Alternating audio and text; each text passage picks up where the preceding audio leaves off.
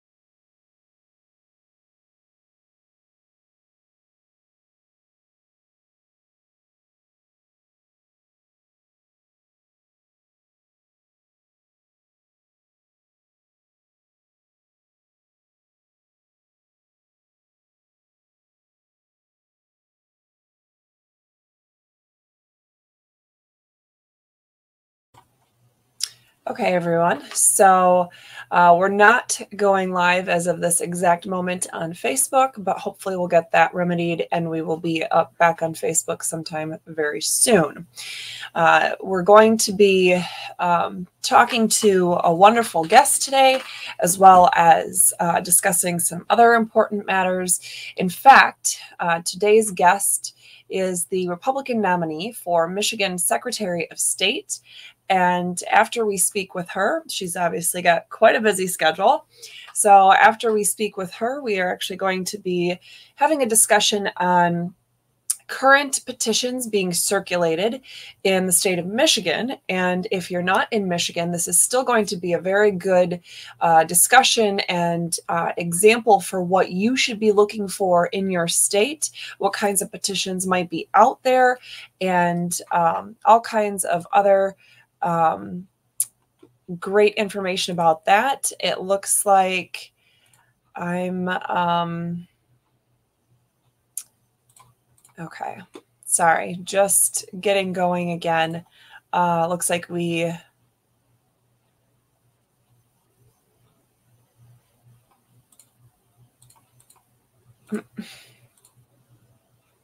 sorry. It is we're still having issues with our Facebook Live connecting.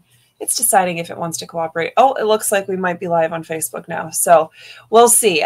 If you are on Facebook and you are just seeing me go live now, we apologize for the delay. We had some issues, some technical difficulties, but it looks like we are all up and running again. So thank you to those of you watching on YouTube and those of you on Rumble and Facebook watching us live right now, those of you who will watch us later or on other platforms. We appreciate your grace and your patience as we try to navigate all these technical difficulty waters here.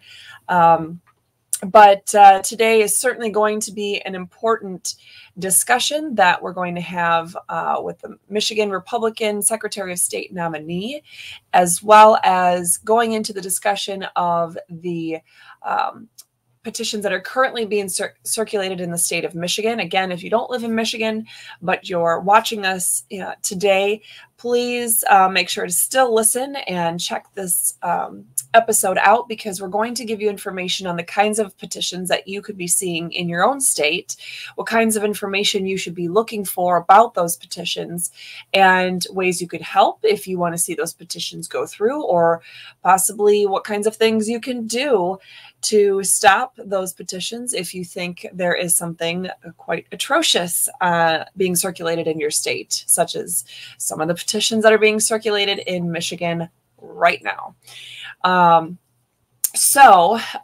Looks like we are still good on Rumble, Facebook, YouTube at this point. So that's good. Just wanted to take a chance to double check that. And our guest has, like I mentioned, she's got a pretty tight schedule, so she has not quite hopped on there yet. I'm just going to make sure, because all my notifications and everything are off. I'm just going to make sure she is all good to go.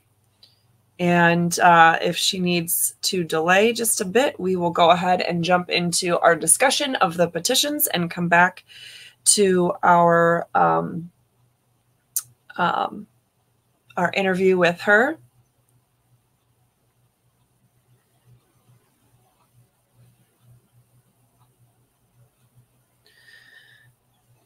I'm just telling her we're live now.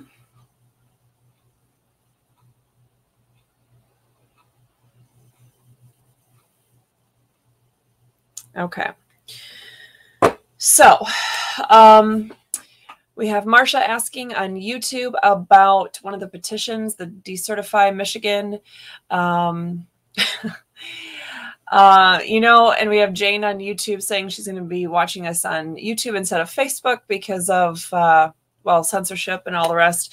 I'm actually a little bit afraid about how this interview is going to go and some of the topics we'll be talking about, because there are keywords you're allowed to say now on mainstream social media, and there's keywords you're not allowed to say on mainstream social media now. Otherwise, you will get in trouble, put in timeout, censored, blocked, you name it. So hopefully we can give a informative, truthful, vibrant discussion today on these important topics without getting put in the Facebook guillotine or whatnot, as some of the people have been discussing it. So, all right, we will go ahead and roll into our discussion of the petitions. Again, if you are just joining us, I'm constitutional attorney Catherine Henry, and we do have a special guest all lined up for us today, but I told her to join us a little bit later on in, so we had a chance to work out any of these technical bugs and get the introduction to her. In fact, let me go ahead and back up with that.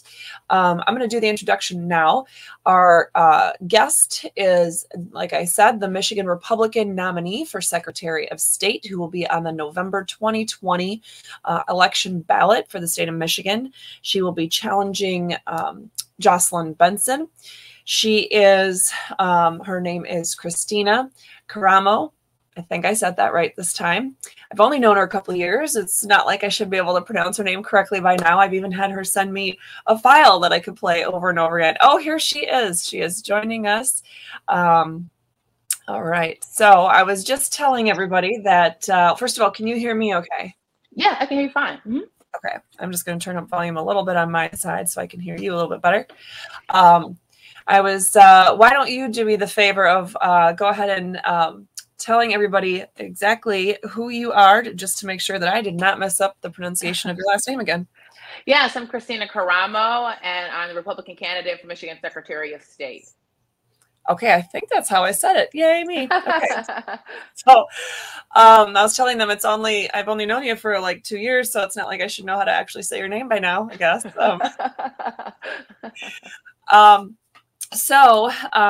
Let's see. We have not as much time as, we could spend hours asking you all kinds of great questions. So trying to think of some of the best ones that we have today. And I apologize to our viewers. We started off on a little bit shaky technical footing today. Of course, technology is always fun, but Facebook didn't want to play nice with us in our live feed. But we're up and running on all of those, and this will also replay later. But all right, I was hoping there's a way I could minimize my screen and make yours bigger, but okay, I guess I'll just make us both bigger. So I guess I should have done my hair instead of just brushing it.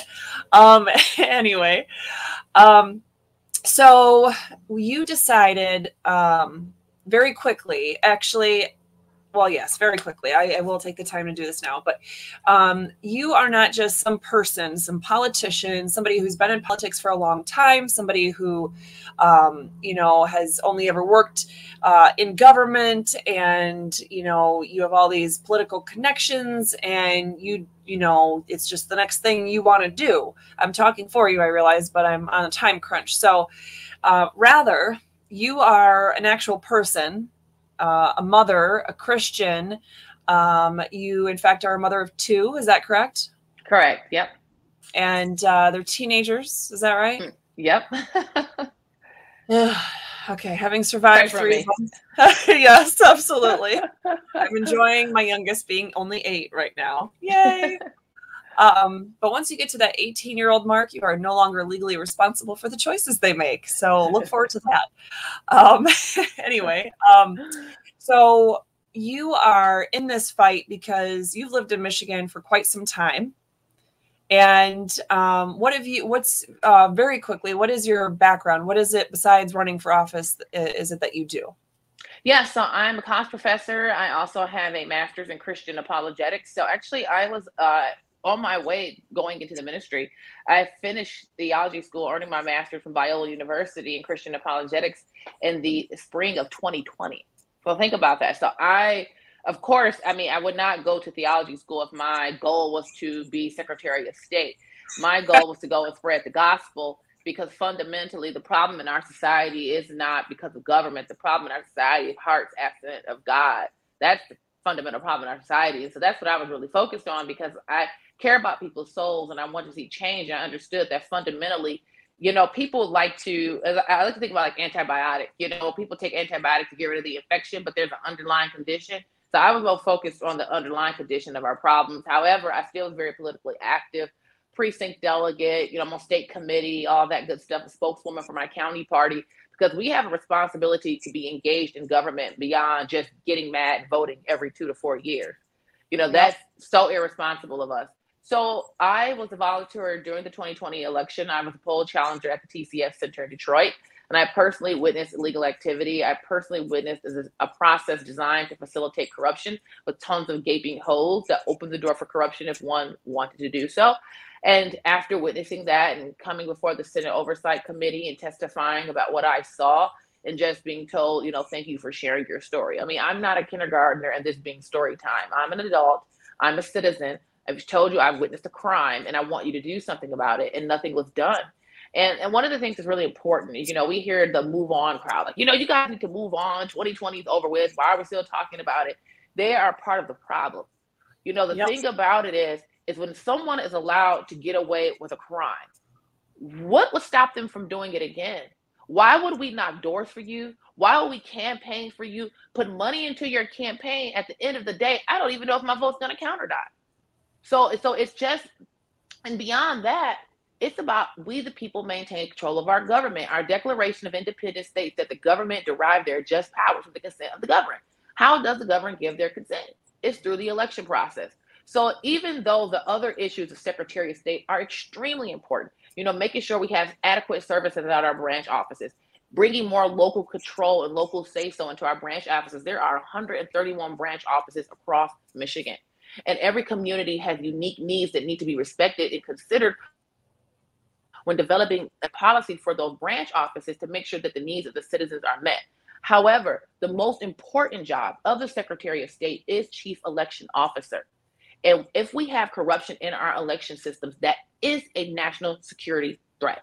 It is. It's a total national security threat, because why wouldn't a foreign or domestic enemy want to exploit loopholes in our election system? And then besides, you just saw, I believe it was in Genesee County, the clerk of Flint, or a city in Genesee County, I don't want to misspeak, but was just caught because she clipped ballot seals in an August primary in 2020. So, sometimes you have organized efforts like we saw with 2,000 Mules, or we'll have some individuals just decided, I'm going to break the law. None of it is accessible, and none of it is acceptable, excuse me. And then we hear the phrase, well, there was no widespread fraud. Well, how much of a crime is okay? A little bit of a crime is okay? All of this combined made me say enough.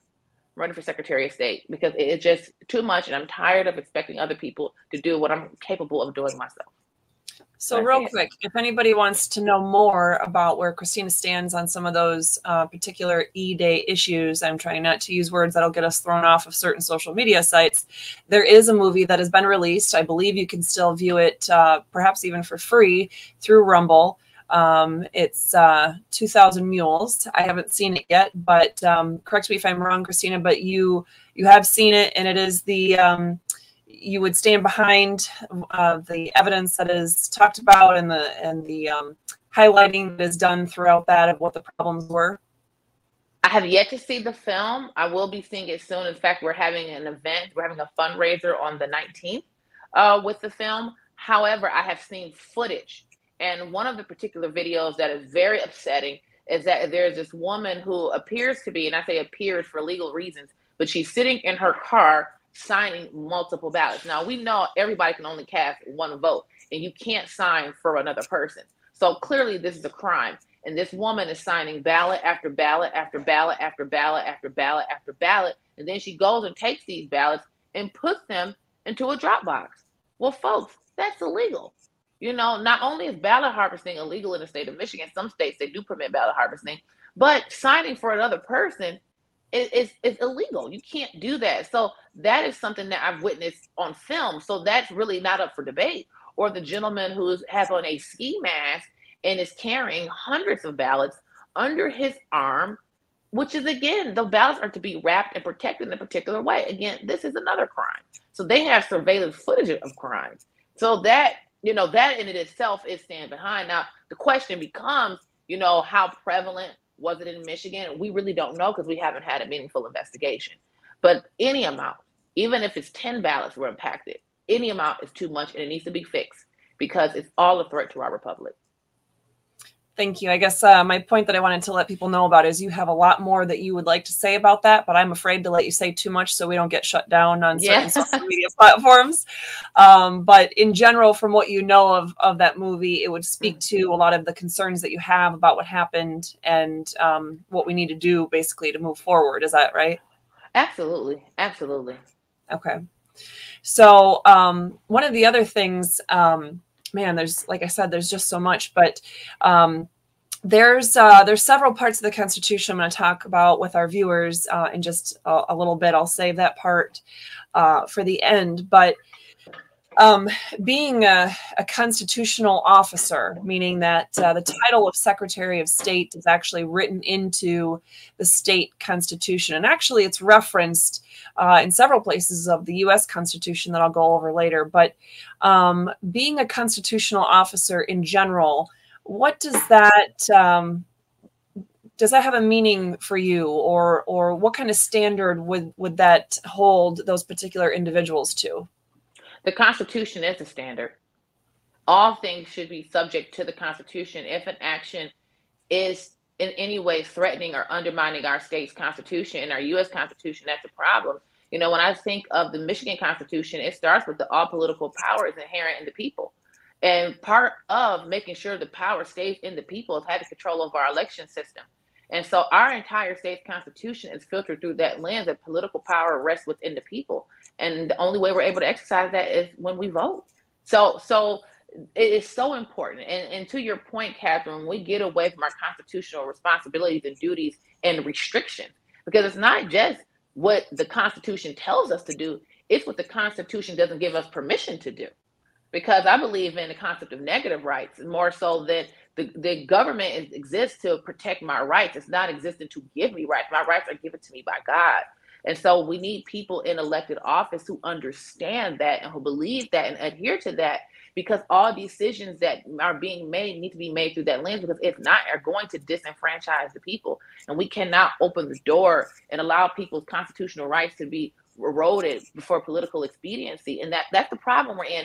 This is not a Democrat versus Republican fight we're in. This is someone, either people who are for the citizens or someone who's against the citizens' rights. That's what this boils down to. And so we have to have people in office who understand what the Constitution is and why it exists. That way they can adhere to it, because otherwise it just turns out to be a piece of paper. The Constitution written on paper doesn't mean anything if it's not being implemented by those who hold those offices that it lines out. Man, I had so many follow-up questions, but it's like you and I have been hanging out for a while. Maybe like we even co-hosted a show together a while back. Yeah, exactly. It's so many of the things that you said are spot on. So I guess my thought is, Article 11, Section 1 of the Michigan State Constitution, MCL 15.151, U.S. Constitution, Article 6, all of those require that office holders take an oath of office before stepping into that role. It sounds like, although you didn't officially use the word oath, you were talking about that everything has to be done through and filtered through what is allowed by the Constitution. And by that, I guess I want to clarify, because I heard it, but just in case others are confused, what you're saying is that the Constitution doesn't give us, the government doesn't give us our rights. We have those, they're given to us by God, but the people who are in office, you use the term rights, but their ability to act or not act is given to them specifically by the words of the Constitution, right? So when you said something about having the right to act or negative rights, that kind of thing, it's not that we have to have permission as individuals to act. It's that as office holders, people need to make sure the permission to act is given in that Constitution before they take that action. Is that correct? Okay. 100%. So it's funny because I hadn't really looked at too much of this before about a week and a half ago when I was on a national radio show that the host was based out of California. And he wanted to talk about actually he wanted to talk about the first 10 amendments. And I said, your show's only 2 hours long. How are we going to do that? Needless to say, we didn't finish the full discussion, but he wanted to start at the 10th Amendment. And I said, okay, well, let's start with the 9th. And he kind of raised an eyebrow and he's like, all right, go ahead. And then through the course of that conversation, we developed the understanding that really the 9th comes first, as everybody who knows how to count understands. The 9th comes first because the 9th is focused on the rights given to us by God, all those unenumerated rights that are given to us, that we are given as individuals. They're given to us as people. We don't turn around and delegate rights. Rights are ours as inherently as being human. Then you go to the 10th Amendment, and the 10th Amendment talks about the powers. And those powers, the authority to act or not act outwardly towards others or things of that nature in society as a collective, those powers are actually reserved to the people unless we are giving them to the state through state constitutions, or we are giving them to the U.S. government by the U.S. Constitution. So state and federal governments don't ever have rights. Office holders don't ever have rights as an office holder. What they do have is they might have the authority or the power to act or to take certain action. And it might sound like a nitpicking play on words kind of thing or whatnot, but it's important to realize that rights are what God gave us. Authority is what an office holder has to do or not do something. So that kind of goes hand in hand with what everything else that you were just saying there. So anyway, so for those who have heard me in the last couple of weeks, I wanted to clarify that that's what you meant. You weren't meaning that we answer to only, the powers or the rights given to us in the Constitution or anything. So, so what are your thoughts about, we have later on in this show, I'm going to be discussing a lot of the constitutional and constitutional amendment petitions and initiative petitions to get new state laws enacted in the state of Michigan. There's a lot going on there. I would say that the process, having been someone who drafted a constitutional amendment petition and circulated one throughout the entire state in 2020, that the process is overwhelming and it's hard to understand. And the average intelligent Michigan resident, U.S. citizen, can't really understand it without tripping up in some way, shape, or form. Would you agree that's kind of the status of being able to circulate any kind of petition in Michigan? I think there are some rules that do make it cumbersome. It does need to be more user-friendly, and I think that it's to be something that citizens are more aware of. I mean, even recall petitions. I mean, this is something that people need to utilize a lot more once someone is in office to be able to recall them out of office. That's something that many citizens don't even know they have, because to fundamentally even find the answers to that, I mean, something that may sound simple, but get to your point, is just the layout of the Secretary of State's website. So when citizens are trying to find that information on what to do to start a citizen's petition or a constitutional amendment or recall petition, we need to make sure that that information is more readily available to people so they can get the job done. And also the process of checking signatures. Once any type of petition, a candidate is submitting signatures, there needs to be a process where people can check along the way, because I'm aware of individuals who may have hired individuals to collect signatures and they present them with bogus signatures.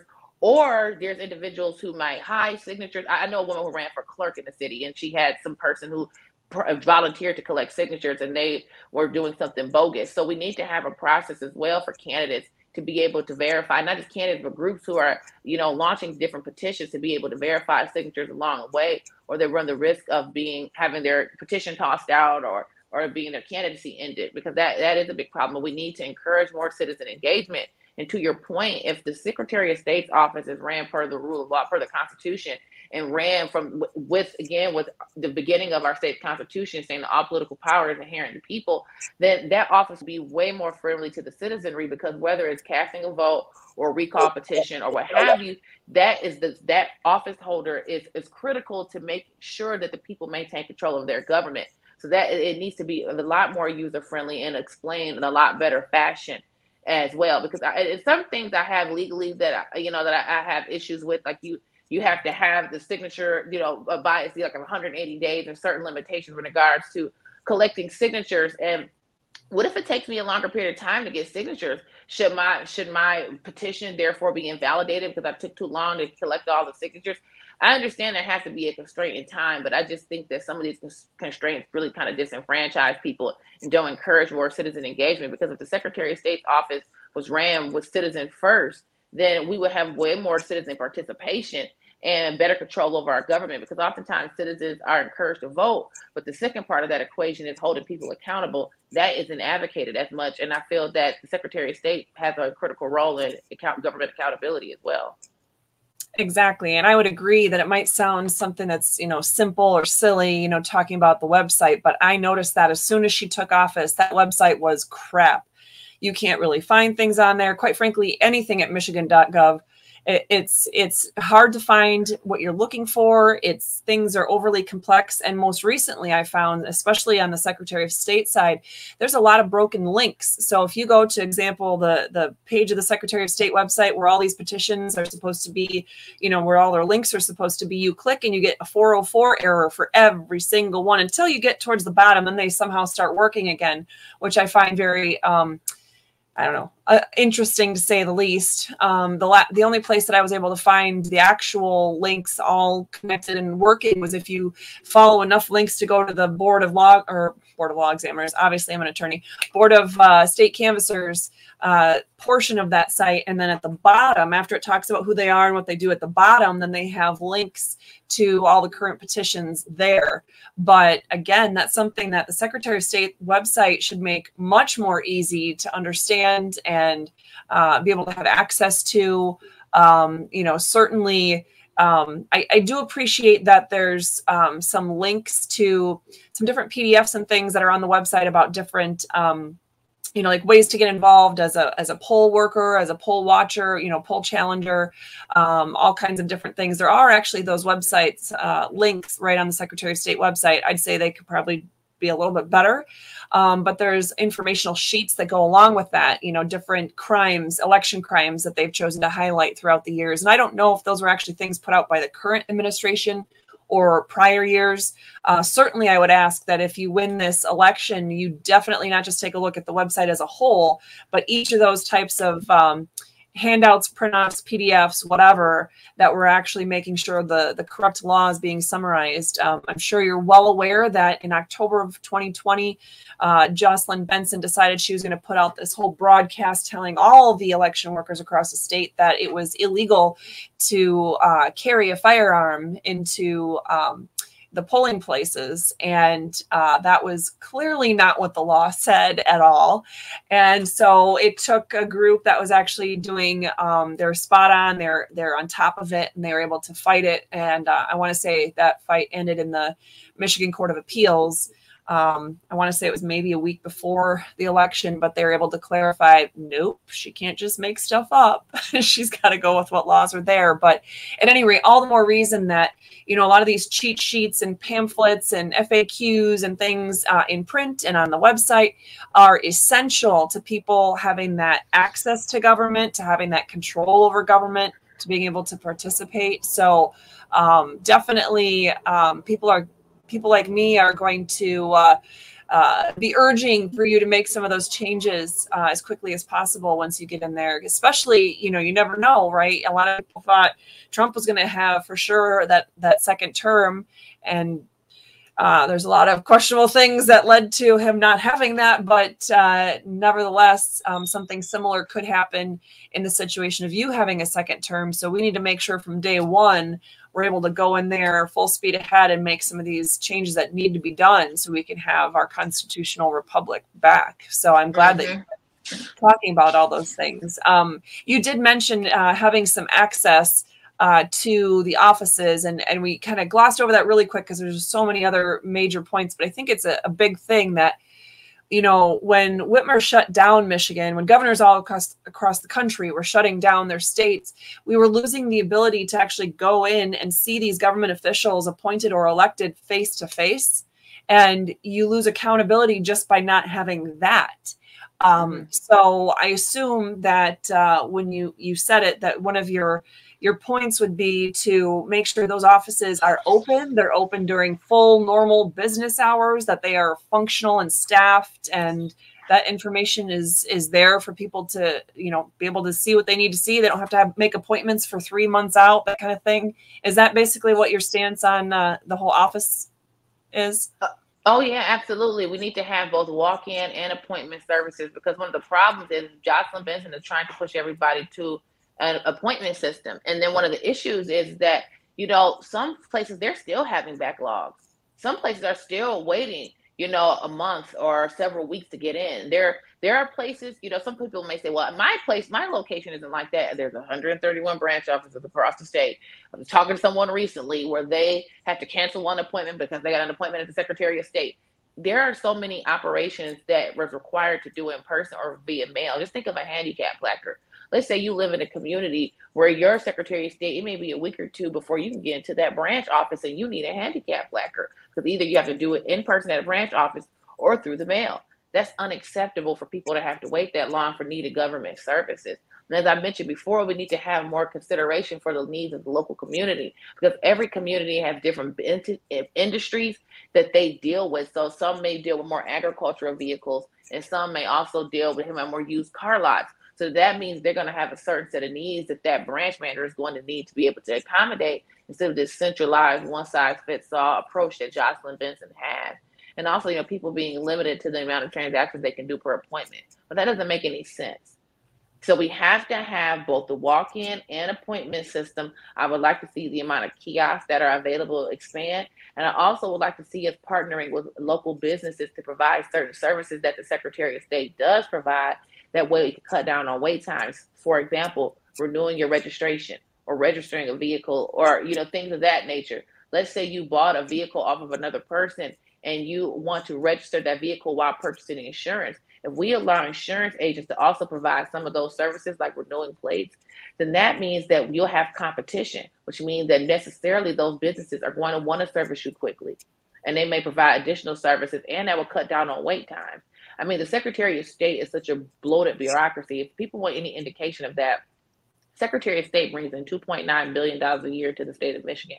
Only 7% of that actually goes to running the Michigan Department of State. The other 93% goes into the general fund. So additionally, the Secretary of State's office has turned into a cash cow for the state of Michigan. So when you're looking at things like IRP plates, or how auto dealers and auto repair facilities are being regulated, you see that there's great room for abuse in the Secretary of State's office to bring in tons of money for the state of Michigan.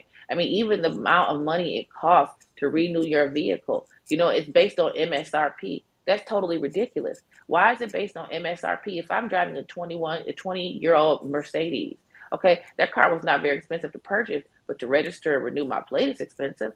So those are so many things that need to be changed. And because that the corruption in our election system is just such a massive issue, that sometimes the other issues in the Secretary of State's office get glanced over, and we can't allow that to happen. Because all of the issues are important. Like the auto dealers and auto repair facilities, they're being abused. You know, the Secretary of State, when they go in and conduct an inspection, it really turns into an investigation where they're looking for these facilities to see if they had a violation. I'm talking about, it could be a minor clerical error, or like a comma or something missing, or a zero missing. And they can leverage whatever fines they want against this business. It could be $100, it could be $2,000. It's a complete discretion of the Secretary of State. And then they use these unconstitutional administrative courts, but there's really nothing you could do about it. You know, there's nothing you can do to really fight back. I mean, you can make your case, but the administrative hearing, they're judge, jury, and prosecutor. They're everything. So there's lots of issues going on in the Secretary of State. You know, I'm made aware of elder abuse being perpetrated by abuses in the notary system, you know, for fraudulent documents being notarized. So there's so many things going wrong in the Secretary of State's office that it needs to be totally cleaned up. And this is the thing that's important for people to understand. These issues are not complicated. It takes a person of courage and character to make those remedies. So that's what it boils down to. All right. Well, I totally appreciate all the thoroughness of your answers and the discussions that we're having. You have a website that kind of, I'm assuming, goes into a lot of detail on some of these issues. What is that website? The website is ChristinaCaramo.com, and we have launched our Money for Liberty initiative. And so we're really reaching out, asking people for their financial support, because, you know, we see that our country is on a trajectory towards tyranny. Our country is being taken over by these authoritarians who care nothing about you or I. And so it's really important for people to understand that campaigns cost a lot of money. You know, and we get very frustrated with the political class. You know, they're pumping up their people who only seek to serve themselves. But any amount would be so much appreciated. $5 or $5,000. It's like this. You can't get upset at the political class for funding their corrupt politicians if you're not even willing to sacrifice a cheeseburger for your liberty. So we need your financial support. If you're going to make it, we're going to make this happen. We need people all over America to support our campaign, because they're pouring millions of dollars into the incumbent's campaign, because the seat of the presidency comes through Michigan. And so what the leftists do is they dump money into battleground states, because they know if they can take over the battleground states, then they'll control the federal government. So we need patriots all across America to support our effort to make sure that the people of Michigan actually have a say in our election process, and therefore making sure the people of America have a say who's heading to Washington. So we need your support. ChristinaCaramo.com, like my name is spelled at the bottom. Christina with a K, Caramo with a K, ChristinaCaramo.com. Yeah, that's really important. An important point, that for those of you watching, not just in Michigan, especially in Michigan, but quite frankly, anywhere in the United States, or quite frankly, anywhere in the world, if you value what a constitutional republic is supposed to look like, if you value God-given liberties in any way, shape, or form, if you value what the restrictions and limitations written into the very documents, you know, the Declaration of Independence and the Constitution of the United States, let alone the Constitution of each of the states individually, then take an interest in this race. Take an interest, quite frankly, in all the Secretary of State races that would be happening this year, the governor races, the attorney general races. Those are going to be important. And certainly, as she mentioned, the battleground states, Michigan, as we all know, even if you never have lived in Michigan, you've heard about it on election day, because it's always been one of those states that can change the outcome of an entire election. So this upcoming election is very important. And yes, there are millions of dollars being poured into the Democrat candidate campaign. But let me tell you this, I know from running for office several years back in Michigan, specifically in West Michigan, where a lot of the conservative funders or donors are located. In fact, they were in my specific district, I had to door knock in those areas, most of which were gated communities, so it was a little harder. But anyway, I know personally that the people who typically donate the big bucks to the Republican campaigns are not very likely to support Christina, because one thing, and I don't mean this to be sarcastic or whatever, but quite frankly, she likes and understands the Constitution, and she's not easily bought out. So they're not going to be giving her large sums of money, as they should if they really valued the Republican platform and they wanted to make sure they were getting people in office that also valued that Republican platform. So when she's saying every dollar matters, it does. You know, with 10 million people in Michigan alone, if each person gave her $5, well, that's a lot of money she could spend on a campaign. And in a lot of places, especially with, you know, McDonald's now hiring at $15 an hour, that, you know, that's going to not even cover a cheeseburger these days, but yet it can cover your share of freedom. So again, her website is her name. It is your name, right? Yourname.com. Yeah, ChristinaCaramo.com. Okay. Yep. And we won the endorsement. I don't know if the audience is aware, but we've won our state convention 2 weeks ago, 67% of the vote. So I am the Republican nominee. And so it's me and the Democratic opposition. And I need your support. Absolutely. So make sure to check out her website to see how else you can help her. I'm sure, Christina, you are also accepting volunteers through your website that might be willing to make calls, knock on doors, just tell people about you at their church, their work, their whatever. Every little bit helps. And it doesn't matter if somebody's in the big city like Detroit or if they're in a small little town like Greenville, Michigan, in the middle of nowhere. It all matters. Is that right?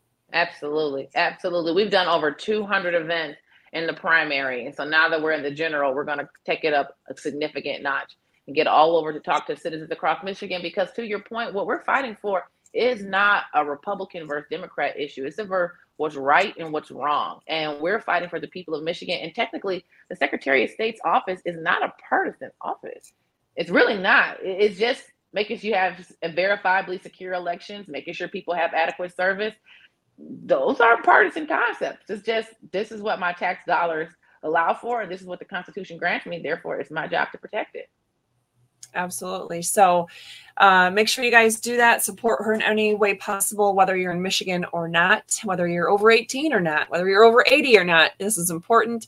And Christina, please make sure to let me know if there's any topics that come up, or we know there's going to be a lot of mud being thrown out by the other side as the campaign goes on. So if there's ever something that you think would be helpful to discuss or answer questions for people, by all means, reach out, let me know, because I want to make sure that people are truly informed about everything relating to our government these days. It's the only way we're going to get out of this. So, and thank you, Catherine, for having these conversations, because I personally think the media is actually even bigger than this, for the simple fact that if we had honest people in our media, the corruption we see in our government wouldn't even happen, because they would expose it and then the people would naturally fight back. So for me, technically what you're doing is even bigger, because it's getting the message out to people. So thank you for what you're doing. My husband is saying hi to you on YouTube, so I just wanted to. Hi. Hi. All right. Well, thank you so much for joining us. I wish we could have you more, but you have a bunch of other stuff you got to do, and squeeze in parenting and you know, eating normal and exercising and all that other fun stuff, right? So absolutely. Well, thanks so much for joining us today. Thanks, I really Catherine. appreciate it. Yeah, God bless. See you later. Yes, see you later. All right, everyone. That was Christina. I hope that you found the information we talked about helpful. It actually went longer than what I anticipated we would be able to discuss with her, but she jam-packed a bunch of information. And for those of you who normally listen to me, especially in the last few weeks, it's like she was listening to everything I've been saying. But that's why we made a great team on the Fifth Seat, a show that we were starting and had recorded the first couple of seasons, which I don't know, didn't make traction, I guess. But at any rate, that's where I met her a couple years ago, and I was extremely thankful to meet her and be able to count on her as a friend of mine. In fact, she is the very person, she does quite a bit for the community, and for our God-given liberties, including the right to life. She's on the board of a nonprofit organization that assists in unplanned pregnancies and resources to moms without other resources. I want to say it's the Stanton affiliate, it's Detroit affiliate. Anyway, I have information. I've shared about it in the past. I'm sure if you Googled her, you'd be able to see information linked to her somewhere about it. But she was doing a fundraiser for that organization. It was either late 2020, maybe into January of 2021. And she called me up and she said, listen, Catherine, I have this fundraiser coming up and I wanted to do videos to share one each day as this, fundraiser progresses, to talk about important issues from important people that are fighting the good fight in one way, shape, or form. And so what she asked me to talk about was abortion and the Constitution. And so that was honestly the first time I really took a step back and looked at it from that whole just abortion and Constitution and ran with it, because I had actually worked on briefs in the United States Supreme Court about this issue before, years before, with the Great Lakes Justice Center and in other respects and capacities. And really my task in working with a group was typically to focus on one little piece, like the 14th Amendment due process right and how that might relate to abortion, which is the main topic the U.S. Supreme Court is allegedly going to be making their decision based on and releasing it within about a month. But with her request and her discussion with me, we were able to open up really put our thinking caps on and just open up and read the Constitution. And that video I did for her is the catalyst for really having me be prepared to know that when Gretchen Whitmer filed that lawsuit against those 13 prosecutors, because she wants the court in Michigan to declare that the Michigan state constitution has within it this inherent right to an abortion, that I was immediately able to know not only was that not correct, not only is that not a right that's guaranteed in the U.S. or Michigan constitutions, but I was able to know how the opposing side is actually where the rights lie, such as, for example, the right to the unborn child's life, the right to the bodily integrity that a growing baby has, to not be torn apart limb by limb and removed from the womb before they are ready to enter this world. So at any rate, there's a lot in there, but I just wanted to point out that's not something that would typically come up in a conversation or an interview where she's talking about the Secretary of State. But for those of you who want to know what candidates we have for statewide positions that are well-rounded and what are their thoughts and beliefs on different things, that's why I wanted to ask her about some of those other bigger issues. For example, the constitutional oath of office, what that means. And I was going to ask her about republic versus democracy and some of those key things. But she ran with it. She already knew. She's even leaps and bounds ahead of quite a few of the Republican candidates for governor in Michigan and in other states as well. So anyway, so please take a moment to get to know her, her website, volunteer, donate, whatever it is that you could do, pray. But what I want to do now is, in conjunction with what's happening at the Secretary of State's office in terms of being elected, I wanted to point out, well, a few things. Today, we had a true or false poll being posted to our YouTube community page, to Facebook and Twitter and all the rest. And we have, it really freaks me out to see me posting when I'm talking, but that's happening right now because Lori's the brains behind the machine here, and she's giving you the information on how to reach her. But at any rate, by the way, Jane, on YouTube, I just want to let you know that she did make sure, Christina did make sure yesterday when I talked to her, to tell me that she met one of my security detail, and she didn't say who right away, and I just said, "Are you talking about Jane?" And she said, yeah, I've met her at a few things, but I saw her more recently and had a discussion with her. So you definitely made an impression on her. But anyway, so as important as the Secretary of State race is in every state, there's a few things I guess I wanted to point out. And let me see here. I wanted to show, oh boy, there was so much I wanted to show you that, well, I'll have to go through it later.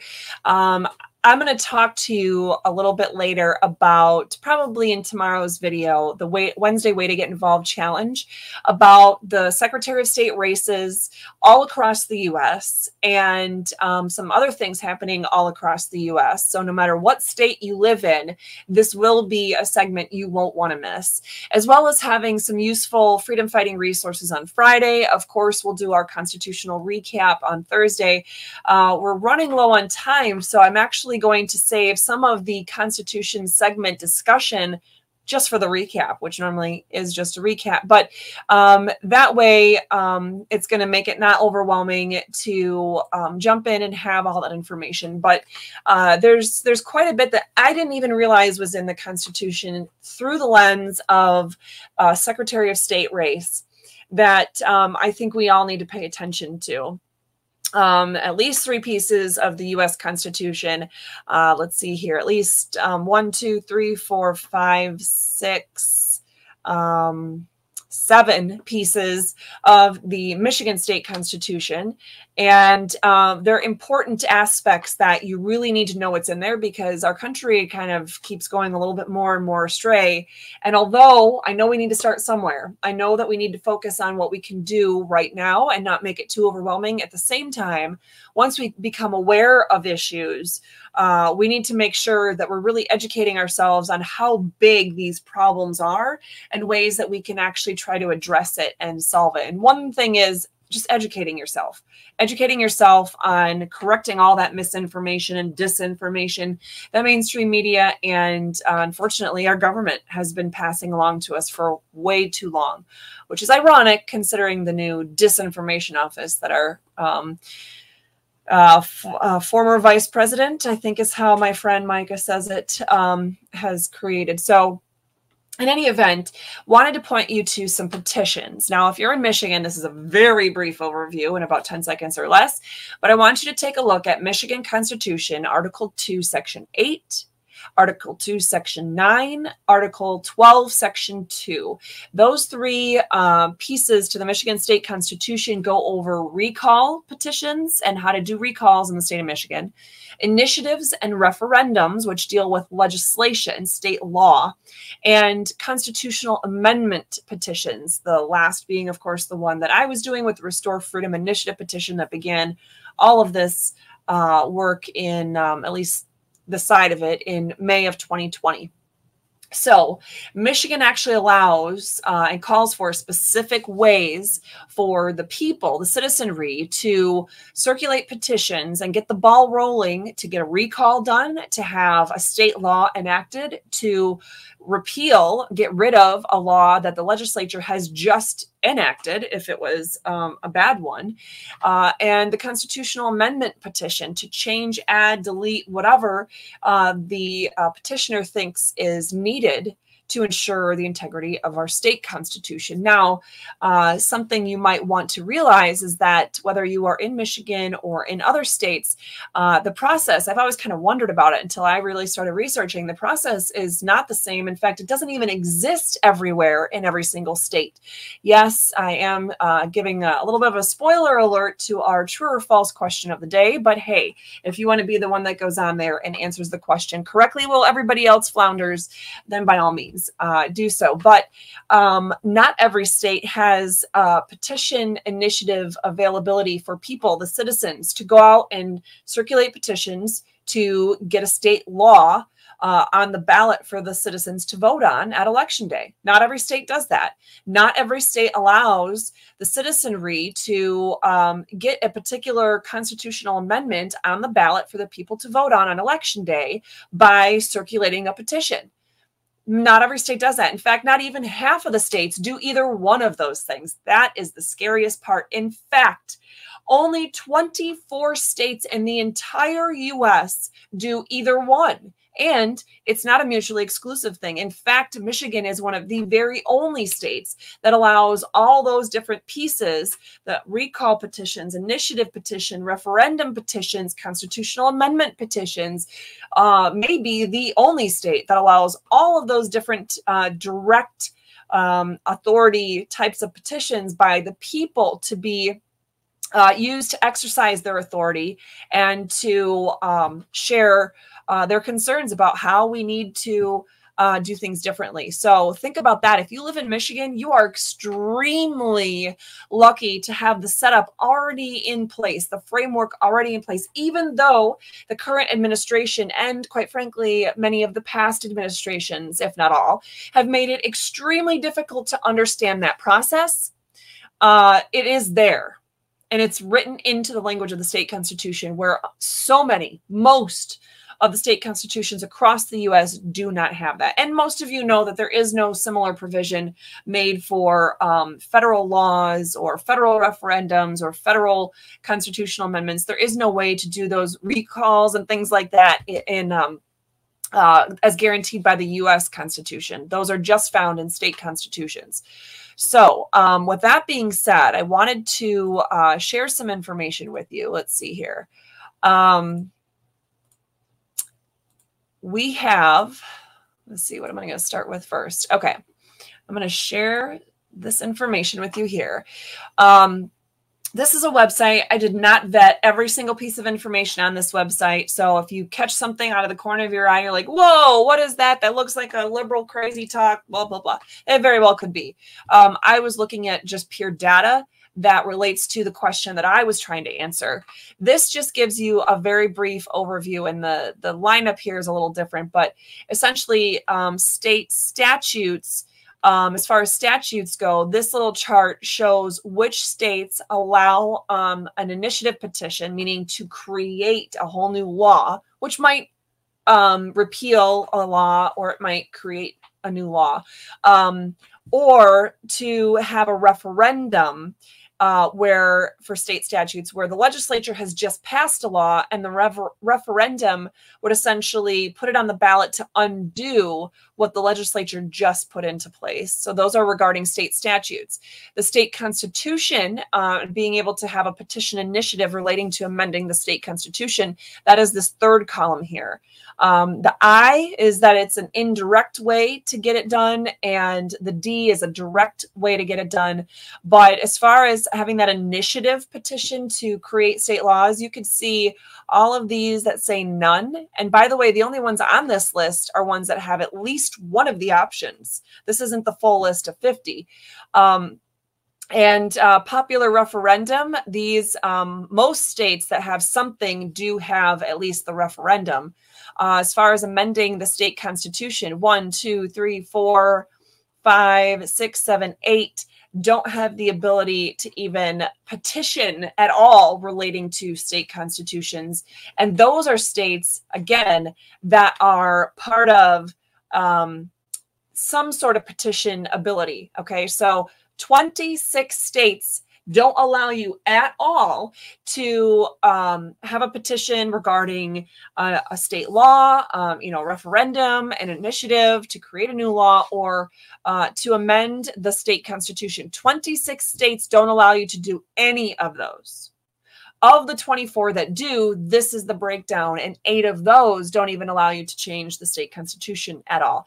Of the ones that are here, again, 1, 2, 3 of those, I see U.S. Virgin Islands. So, okay, the number 50 is not quite accurate. I would say 51 if that's how we're counting things. But anyway, that the letter I means that it's indirect initiative, means that proposals are submitted to the legislature, which has the opportunity to act on it.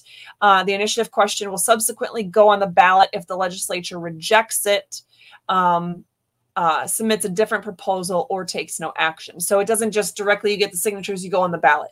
Our constitutional amendment petition process in Michigan actually bypasses the legislature. As you can see here, it's a direct onto the ballot thing, whereas the initiative, just creating state laws, even laws that repeal old laws, that's an indirect process. And so it's got an I there for the state of Michigan. Okay, so with that being said, What I wanted to do is let you know a little bit about the petitions that are currently being circulated in the state of Michigan.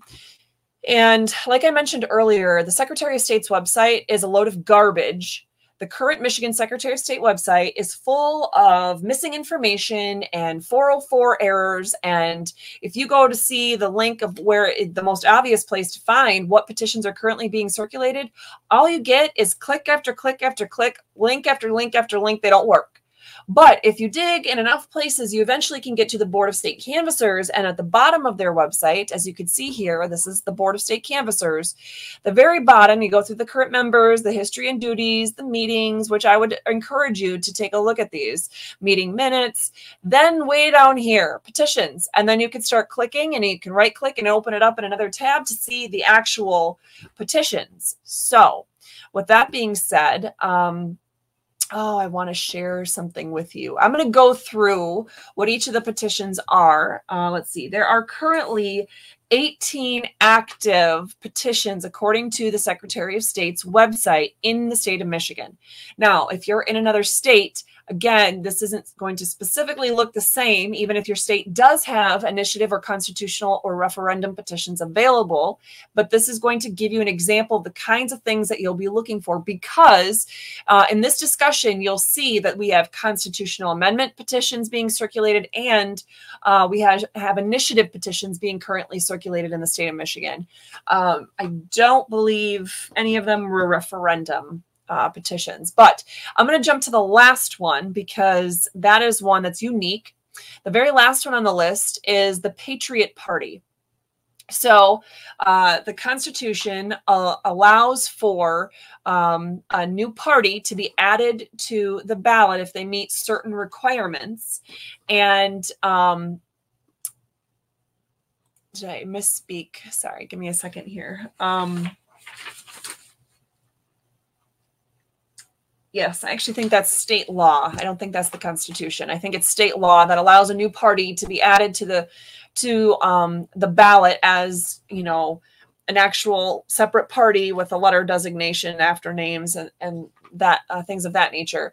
And so that is what this last petition is. It's the Patriot Party. So I wanted to just quickly show you through this website, through the document we're going to be going over, which through here you can see the actual petition, through this, which is available through the Secretary of State website.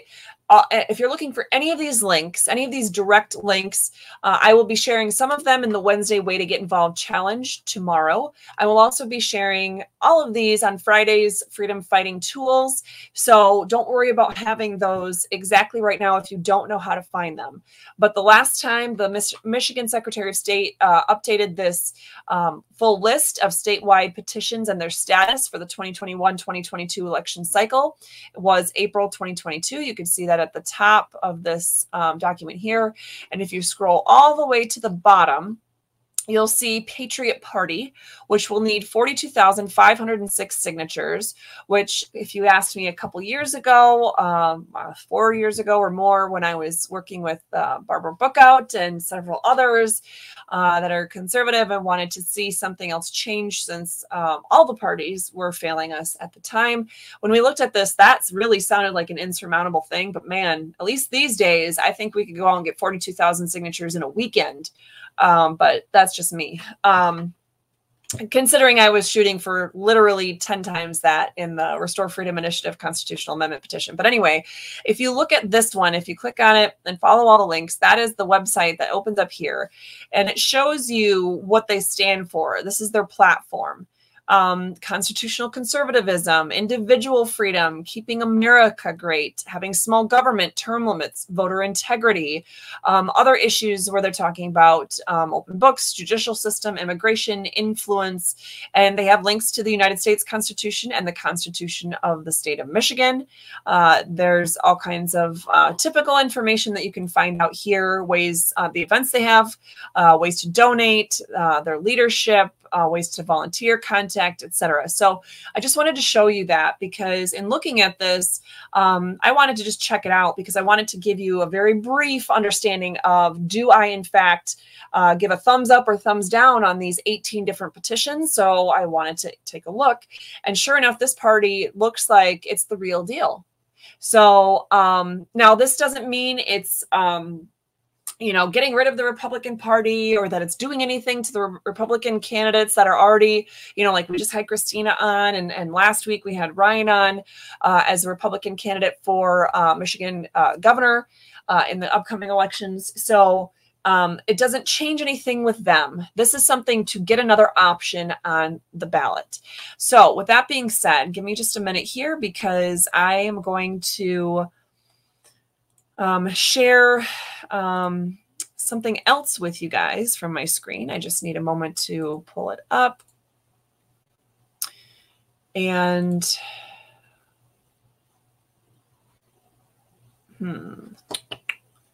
well, it's not going to share it exactly as I would want to. Shoot, I'll just make it super big. All right. There we go. That's helping a little bit. Get it zooming in a little bit more. Okay, so perfect. Well, I no longer know how to hide the little, there we go. Okay. All right. So going through this item by item, I had people that were asking at the start of this video. I've had people that were asking all over, you know, for months on various different petitions, what my thoughts were. And there's 18 of them. So I can't devote a whole hour to discussing the ins and outs of each of them. But here goes. The Unlock 2 petition. The Unlock 1 petition was the one where they were gathering signatures to set aside the 1945, completely repeal the 1945 Emergency Powers of Governor Act. I agreed that that law needed to go away. I was fighting the fight in the in the Michigan Supreme Court on that issue. And ironically enough, the Michigan Supreme Court declared that that statute was totally unconstitutional anyway, on the very same day that Stand Up Michigan turned in the needed signatures to get that ball rolling to repeal it. But this particular time, they chose not to get rid of the Public Health Code, Chapter 333 in its entirety.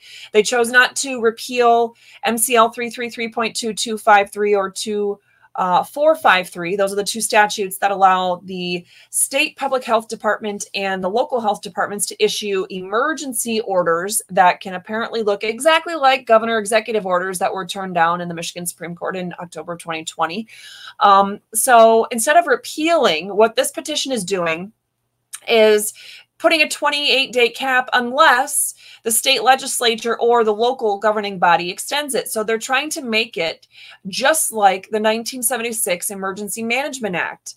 As the governor in the Emergency Management Act, or in this case, the Department of Health and Human Services director, can issue these orders that shut down businesses, that require masks, that require vaccines, that require all of those other things. This petition allows that to happen for at least 28 days without the permission of any other governing body. And if the legislature, or if it's a smaller unit of government we're talking about, if they decide to go ahead and give an extension like the Michigan legislature did to the governor's orders in April of 2020, then it can continue in perpetuity. So I'm not sure why they did that. Quite honestly, I have no clue why so many supposed conservatives are pushing this petition, because this petition is saying the government could shut down your business, your schools, inject you and force masks on you and do everything else they want to stop you from having Easter dinner or Mother's Day in your home, or out at a park, or being able to buy paint or seed, or all the other stuff that these crazy orders were doing. They are saying that is okay as long as the legislature gets a say at 28 days and that they can keep approving it if they want to. Clearly, we don't trust the legislature because they've been screwing us over for a long time, but certainly out in the open for the last 2 years.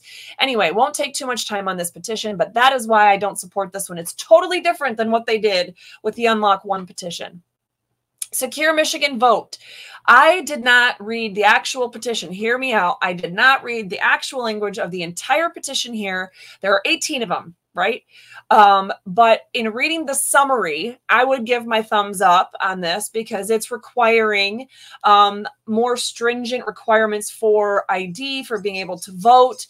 Some of the other particular things here that I liked were it prohibited officials from making absentee ballot applications available except when a voter asks for it. If a voter wants a valid absentee ballot application mailed to them, then they can ask for one. But they can't just mail them out en masse like they did since Benson took office. That's not okay. In fact, when I went in to vote on November 3rd, 2020, I was initially told that I had already voted absentee, and I was like, the hell I did. I did not vote. In fact, I was currently being beat up in Allegan County by 3 goons that don't understand the Constitution. I sure as hell did not vote ahead of time because that wasn't my plan for Election Day. Instead, they, I think, eventually maybe figured it out, but they at least pretended to allow me to vote eventually. Anyway, so that is, oh, another big thing here. It prohibits donations to funding elections. In other words, Zuckerbucks and all those other privately funded things to fund certain tools or mechanisms to make the Secretary of State or election process run. Those private donor donations are going to be prohibited with this initiative petition. So again, just reading on the summary, I give my thumbs up on that. There's a Michigan United petition, which is trying to address the criminal justice system, mandatory sentencing laws, trying to give credit for those who are in jail or in prison and they're earning a college degree or they're earning trade certifications. They are working in a training program. Maybe they're earning special rehabilitation credits if they have disabilities. Their extra credits are being allowed for people who are serving time in prison, but they're minors or they're military veterans. They also, in this petition, want to have the Department of Corrections make rules for disciplinary time and earned credits, et cetera, et cetera.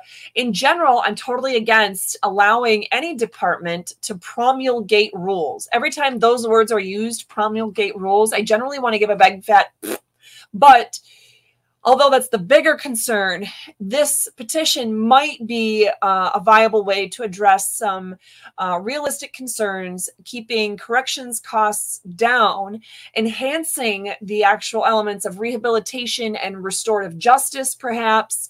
But I don't know that for sure, so I've put a big question mark. Things that I want you to think about as you look into these particular petitions.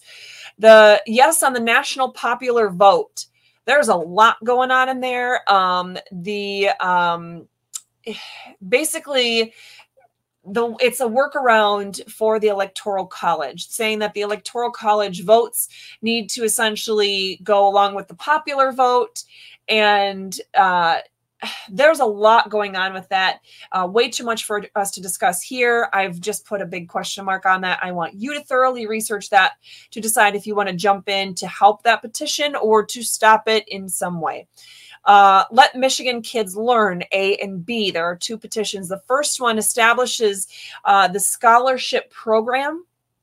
And it sets up certain monies for different things and sets up scholarship granting organizations, and they have a bunch of rules and the ways that they can collect money and the ways that they can distribute these scholarship funds.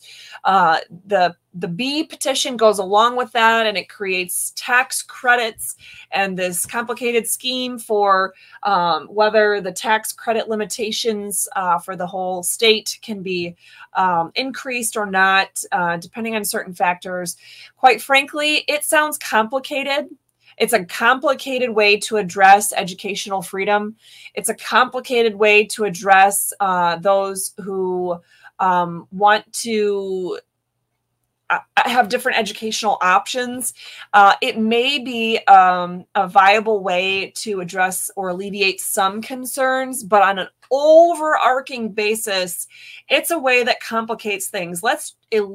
delete, let's eliminate a lot of these restrictions. Let's look at actually changing the actual education laws in the state of Michigan. That would be my primary goal, or what I think would be best given our constitutional republic that we have.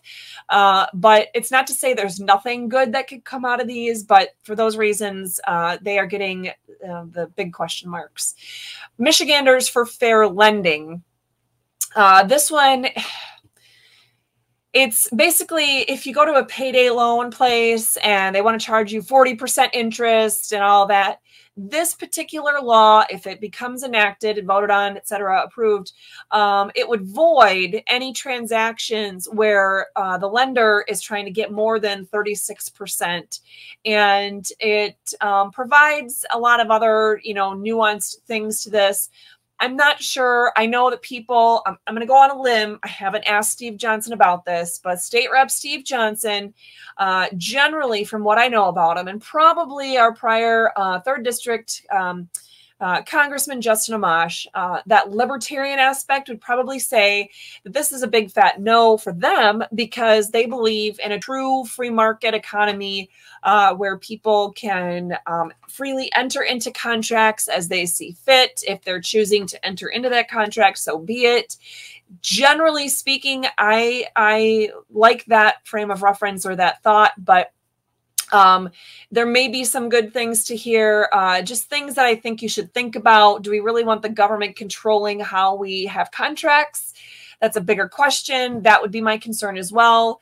So big fat question marks, but I do have big concerns on that one. And I was lumping it in for some reason with Audit Michigan. Audit Michigan is wanting to basically redo the 2020 Michigan elections and have a separate audit, being able to have certain people that are on this. My biggest concerns here are that the people that are put onto this audit board are selected by the Speaker of the House for the Republican Party and by the minority leader for the Democrat Party. It's why do we need the political elite selecting more people? If you want the people to be able to do things, then why don't we elect those particular people? I don't get the concept of adding another layer to the bureaucracy. That doesn't help. That doesn't make it any more transparent. It doesn't actually give us a better audit. The more I think about it, it's a big fat no for me, although I did put a big question mark on it earlier. Raise the wage is bringing it up to eventually $15 an hour as minimum wage for the state of Michigan. Big fat no for a variety of reasons. Reproductive freedom for all, reproductive freedom for women, and also that means no freedom of the right to life for others. In other words, this is the one that is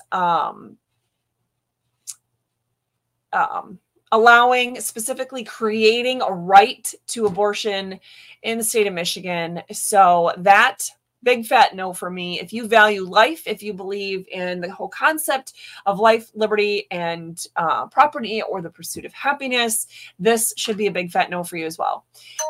Michiganders for fair lending, 2. It's a big fat no for me. It's a lot more specifics on that payday lending 36% issue. Michigan right to vote, they have an A and a B petition. The A petition, these are constitutional amendments. These are probably big fat no's for me. Certainly the second one is a big fat no for me. But they prohibit laws imposing undue burdens on voting. They prohibit laws that ban donations to fund elections. They prohibit laws. This constitutional amendment would prohibit laws that require an ID to vote. Anyway, there's a whole bunch of crap in there, and it's bad. So I would say the Michigan right to vote, A and B, are no-goes. Promote the Vote 2022. Again, this one allows donations to fund elections. That's the biggest thing. I'll just leave it at that. It allows private donations to fund public elections, and that leads to a lot of problems. Michigan Initiative for Community Healing. This talks about crimes for psychedelic drugs, for psychedelic plants and mushrooms, changing the terminology, decriminalizing it. I don't know. I honestly don't know. I have a big fat question mark on that. Voters for Transparency and Term Limits is another one of the petitions being circulated in Michigan. This is a constitutional amendment requiring financial disclosure. It's also putting in term limits for the House and Senate, and it might be okay. I would want to read the language and think about it a lot more, probably do an entire video just on that alone. So that's a maybe. I want you to look at that, definitely. Also maybe on Revive Michigan Elections. It's an initiative petition, so it's just changing state law, not the Constitution. This one specifically wants to determine the proper winner of the 2020 election. There's a lot to that. I don't know. My instinct is to say, no, we need to focus on 2020, not to say that we shouldn't do an audit. We shouldn't uncover what happened in 2020. Sorry, we should focus on 2022. Not to say that we shouldn't discover what actually happened in 2020, but we need to focus our efforts on beating the system that's corrupt in 2022. That's what we need to be doing. We need to be moving forward so that we can change this going forward in a way that's more doable. And I believe that most of the grassroots groups that are advocating for change, at least all across Michigan, Stand Up Michigan, Ottawa Impact, Michigan Impact, Kent County GOP, I'm trying to think of all the other groups. But anyway, I saw quite a few groups that put out a statement that I believe were in opposition to this particular petition at this stage of the game, so to speak. Lastly is that petition to get the Patriot Party on the ballot. It is to form a new political ballot and to get candidates on for the November 8th, 2022 election. I would say, yes, absolutely. We need to allow people their say, whether you agree with it or not. If you're one of those people that says, oh, well, if you give choice, that it's going to take away from, you know, one conservative party to another, you know what? The Democrats have the Green Party. They have, I can't even think, my mind's going blank. There's several different parties on the liberal side of things that split the vote for them. This is something where people might be actually voting for the Democrat because they just simply cannot vote for the Republican. For example, I will say that in the 2020 at some point in the past, I voted for the Constitution Party candidate for president because I did not believe that the Republican candidate in that election was going to be a good candidate, a good person for that position. So I voted for the Constitution Party candidate. It's better than what some others were doing that felt similarly, that they were just going ahead, reaching over the aisle and going ahead and adding a vote to the Democrat candidate for that particular race. That's not a good thing, right? So for those of you who are conservative and you're worried about vote splitting, either something's got to be done, ensuring the integrity in within the Republican Party, which is an uphill battle at times. I mean, look at what just happened at state convention 2 weeks ago, or by all means, just allowing another party to put itself on the ballot. So with that being said, that is my take on what we are seeing as far as options being circulated as petitions in the state of Michigan. I hope that you were able to enjoy all that information being presented to you. I have a lot of information coming your way when we do our Wednesday Way to Get Involved. The Thursday Constitution segment recap will be much more than just a simple recap this week. It's going to give you more information than what we typically do because we ran out of time today, already at close to an hour and a half. And Fridays, freedom fighting tools, definitely a lot there. But please check out our segment that Rachel usually puts together, a wonderful little segment for us on our Restore Freedom Goodie of the Week.